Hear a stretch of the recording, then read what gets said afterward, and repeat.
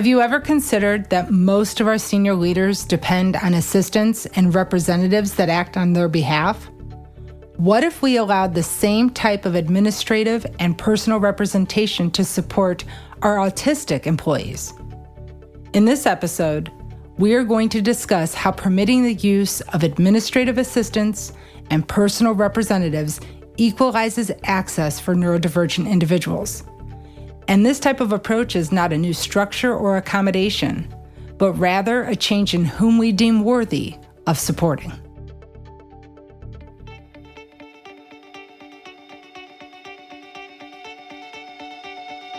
Hi, I'm Dr. Teresa Haskins, and welcome to Think Differently, the podcast that challenges the status quo and explores the power of neurodiversity to create a more inclusive and accessible world. Together, we will talk about everything from the value of different perspectives to the limitless potential of human beings. We'll explore how embracing differences can lead to endless possibilities and how you can maximize strengths to make a positive impact on the world. So sit back, relax, and join me as we get ready to think differently. Today's topic is really important to me, and it's part of the reason why I began the Think Differently podcast. When we talk about autism and neurodiversity, the conversation usually centers around how neurodivergent people process information, communicate, and use interpersonal skills differently. When we talk about autism inclusion, so much focus is put on the individual, what strategies they can employ or learn so that they can better fit into the education environment or the workplace. But we don't really appreciate and truly acknowledge that individual efforts can only go so far. That often we are asking autistics to be less autistic, and that's harmful and disrespectful. And it also implies that autism isn't a disability, but rather a condition that can be fixed. And if we acknowledge that autism is a permanent, unfixable condition, then we would have people more likely to appreciate that they need to take action too, so that they can better accommodate autistic individuals at school and work. Another area of issue when we discuss accommodations is that autism is this vast spectrum, and it varies by person.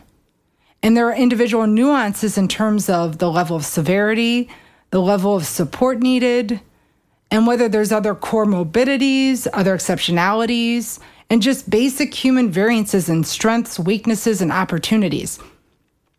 What one autistic person needs may not be what another autistic person needs. And this can make a neurotypical manager or teacher more hesitant to accommodate neurodivergence. And we need to be honest that while there are similarities in the condition and state of being, the needs are not the same across all autistics. So today, I'm talking about my husband and my experience in supporting my son and navigating typical communications and learning environments. This also informs the needs he has when engaging with managers and peers or teachers. His journey is unique. He's twice exceptional, which means he's both gifted and autistic. So this episode is going to apply most to other autistic people like my son. However, the learnings from this episode will apply to so many others on the autism spectrum or with ADHD and those who need support with executive functioning and interpersonal communications. In the DSM-5, my son is considered a level 2 autistic. In the DSM-4, when he was originally diagnosed, he was labeled as PDD-NOS, which means pervasive developmental disorder not otherwise specified. This information is important not because we should label people, but to better clarify the autistic experience of my son and those who may best relate to our experience. My son, who's now 16, has been taking college classes since he was 13. He has a phenomenal memory, attention to detail, and affinity for numbers and language. His knowledge and skills in the areas of mathematics, science, and linguistics are off the charts. Obviously, he was admitted to take college classes, so he has the capacity to learn and apply his skills. When professors and scientists meet him, they praise him for his abilities and say that he will go so far in life. But will he? The path to even get a seat at the table with professors was not easy. There is no approved path for acceptance of inclusion. My husband and I had to advocate and fight for the right accommodations to be part of the conversations on his behalf every step of the way. We were told by university officials and disability personnel that our son would need to learn to advocate for himself. That part of the college experience is learning these skills, to organize his work, to organize his time, to communicate directly with professors. And as I list all of these areas that he needed to learn to improve so that he would be successful in college, did we not just say he's autistic and that these are his areas of need where he requires support? If we cannot unlearn a disability like blindness and deafness, then how is my son supposed to learn how to be less autistic? When I say it out loud, it sounds absurd, but that is exactly what people ask my husband and I to do all the time, to coach our son on how to communicate better, to help him pay attention more.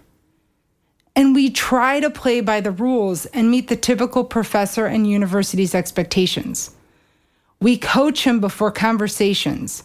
We've stood on the other side of the Zoom screen to ensure he responded to prompts. We hold up signs with reminders during critical conversations. It's stressful for everyone, trying to prompt our son to respond when he's trying to be the lead in these conversations and having all these distractions. It's not effective. One day when a conversation wasn't going as intended, my husband and I stepped in. We introduced ourselves, explained our son's situation, and reframed the questions and verbally prompted our son to respond. What started out as a stressful conversation turned into a very productive meeting. We agreed with the professor to follow up on required administrative items, and our son knew his takeaways, what he needed to complete on his own. And since we were aware of the requirements and due dates, we were able to ensure he delivered them on time. My son often needs redirection and prompts to stay engaged in small talk and other normative conversational interactions. But if you get him on a topic of interest or ask him a question that is clear, he is more than capable of answering and carrying on a conversation. While he may have interpersonal deficits, he does enjoy talking to others. He doesn't lack empathy. He just loses attention fast. And as previously described, it means that his approach to discussion may not align with the expectation of the typical person he's talking to. And I'm sharing our story because our experience, while seemingly unique, is not so uncommon in this autistic community. I get more emails from parents trying to help their highly educated autistic children who are seeking gainful employment than I can count. It's upsetting that these highly accomplished and skilled people continue to struggle to find jobs. But it's clear to me why. The typical way to enter a workplace and sustain employment is often dependent on communication skills and executive functioning, which are primary markers of autism. And the current modifications being promoted to increase autism inclusion to support neurodiversity in the workplace, like providing the questions before interviews and allowing video responses rather than real-time chat, while helpful, are not exhaustive in terms of options and approach. More so, these accommodations only help autistic candidates get in the door at companies. They do nothing to support the retention of employment and the overall success of the autistic employee on the job. So if I don't think the current accommodations are enough, what am I proposing?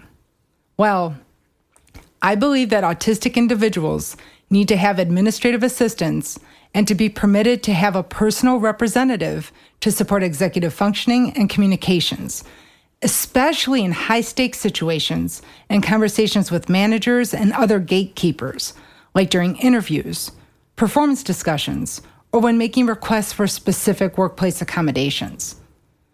If we appreciate that autistics process and communicate differently, that their level of impact can affect their attention and ability to attend to things outside of their zone of interest, then it's not an unreasonable support to have in place. While there are autistic individuals like my son that need support in this area, I want to acknowledge that this level of support does not apply to all autistic people. However, for autistic employees with executive functioning and impaired communication skills, having personal assistance can be critical to success.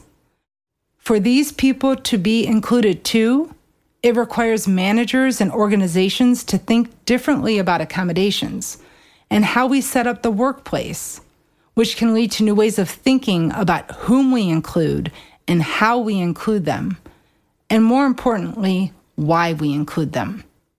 A strengths-based model and view of human capabilities is essential when hiring these individuals. If you are hiring someone who needs to analyze linguistics and word structures or solve a calculus problem, my son can do that for you. However, most managers don't hire based on narrow-focused strengths. We often require skills beyond the main purpose of the role. We want relationship management, strong communication skills, project and task management, and other skills that go beyond the primary scope of the role. During interviews, candidates are often asked to discuss areas beyond the work, how they handle conflict in difficult situations, how they manage relationships, prioritization of tasks, and other executive functioning and interpersonal areas, which are areas of need because he's autistic. However, if my son has a personal assistant or mediator in these conversations to help him focus and reframe the questions asked, he would be able to engage more effectively. And so this is thinking differently. And I want to walk you through a conversation I had the other day where I was trying to explain this concept to a business leader. And after I talked through how my husband and I set up task lists for my son for the day, ensure he keeps on schedule, and prompt him to follow up on communications, the leader actually seemed receptive. But yet there was still a hesitation. He said to me, "So let me get this straight. What you're saying is if I were interviewing your son, you would want to be able to come in and be part of the interview, make sure that he answers the questions. You might rephrase things to ensure he better understands it, but ultimately he's responding, he owns the answers. And then when he gets the job, you would want to be able to make sure that he either has a project plan or task plan in place, whether that was from the support of an assistant or some sort of assistive technology, and just to ensure that he can stay on track." And I told him yes. And then he responded, "Well, yeah, that doesn't sound totally unreasonable, but do I have to pay for this support? Or is getting the personal assistance he needs on him?" What I thought was interesting was that the leader immediately put the responsibility of support on the individual and felt that such support would be an unfair expense to put on the business. It wasn't that he was against having a third party support the employee, but that he felt it was beyond the responsibility of the business to provide such support. When I asked if the senior leaders at his company have executive assistants, he quickly responded, "Of course," because those leaders needed support to organize their days, manage their calendars, and handle the large volumes of distracting phone calls, emails, and other routine correspondence. I also asked if these same executives also had representatives that spoke on their behalf, especially regarding legal and financial matters. He responded, "Of course." And I asked him why. And he said, "Well, because you want to ensure the best outcomes in critical conversations in business-related situations." Let's just let that thought hang there for a moment. So senior leaders use assistants to manage their schedules, keep focused on critical tasks, and eliminate distractions. And they have representatives that speak on their behalf to ensure the best outcomes. This executive assistant sounds like the exact same support we provide to our son. So this isn't a new concept to have people with strong administrative and communication skills support an individual so they can do more efficiently, and ensure optimum outcomes. So why can't an autistic employee be given similar supports so they can better navigate situations where they need an extra hand?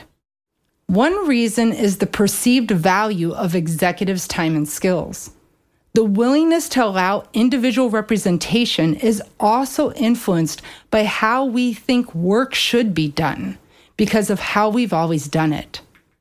But my son wouldn't be attending and excelling in college classes if we weren't able to support his task management and administrative communications like scheduling and accommodation setups. He wouldn't be excelling because he might miss deadlines, lose precious study time trying to fill out administrative forms instead of focusing on his primary task, which is learning the content, taking the tests, and writing the assignments.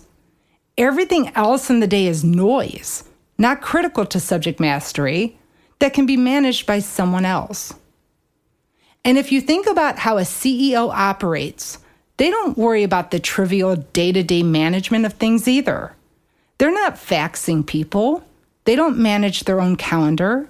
They have people go out and talk on the business's behalf because they focus on the things that matter most to them.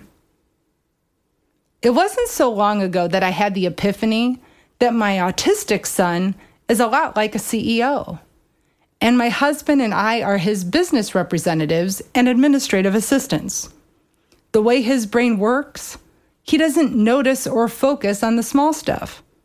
Now, the reason why my autistic son and the senior leader are not dealing with the small stuff may be different, but the type of support they need to be successful is still the same. The CEO and senior leaders, just like my autistic son, are most effective when they can focus on their primary objectives. And when other people manage the day-to-day logistics of how the world works around them, they perform their primary tasks better. It's really that simple. And this is thinking differently. This approach is not an accommodation because I'm not asking for you to change the work objectives. I'm not asking you for a different desk setup. I'm not asking for special technology. I'm not asking for anything to be changed in relation to the requirements of completing the job or the assignment. What I'm asking is, can I support communications on his behalf and make sure that he stays on tasks as assigned? Can I be there as part of the performance discussion to ensure that he understands what's expected, what he's doing well, and what he may need to change? Instead of thinking about autism-inclusive accommodations requiring major changes to the workplace, try to focus on providing the types of administrative and communication support you'd willing to provide to any executive to keep them on task and manage their schedule from day to day. Now, there's some ways you could do this. You could offer a designated team assistant that could provide support not only to the autistic individual, but the rest of the team, helping to make sure that everyone knows what they need to do and when their work is due. This doesn't mean that you need to make any special accommodations to the work environment. It just means that you're willing to accept alternative approaches to how you work at different levels in your company today. It's important to remember that individuals with disabilities have unique strengths and talents, and with the right support, they can make valuable contributions to the workplace. So by taking a more supportive and inclusive approach, you can help create an environment where everyone feels valued and supported. I don't need my son to have a special workplace. I don't need his workload reduced, but I do need to make sure he stays on task, knows what the expectations are, and when the work is due. My husband and I are glad to be his assistants because we know how brilliant and talented he is, and that he'll be successful if given the right opportunities and not denied the support he needs, even if it's not typical for you. Be open to exceptional talent and unique packages. You'll be so glad you did. Thank you for listening to this episode of Think Differently. I hope you found our discussion today insightful and thought-provoking. I want to thank Audio Work Studios for their exceptional production and recording support. Without their expertise and dedication, this podcast would not be possible. If you enjoyed this episode, we encourage you to share it with others. Your support helps us to reach new audiences and promote neurodiversity in our world. Also, be sure to subscribe to this podcast on iHeartRadio, Spotify, Apple Podcasts, or your favorite platform so that you can stay up to date on the latest episodes. We look forward to seeing you again soon on Think Differently.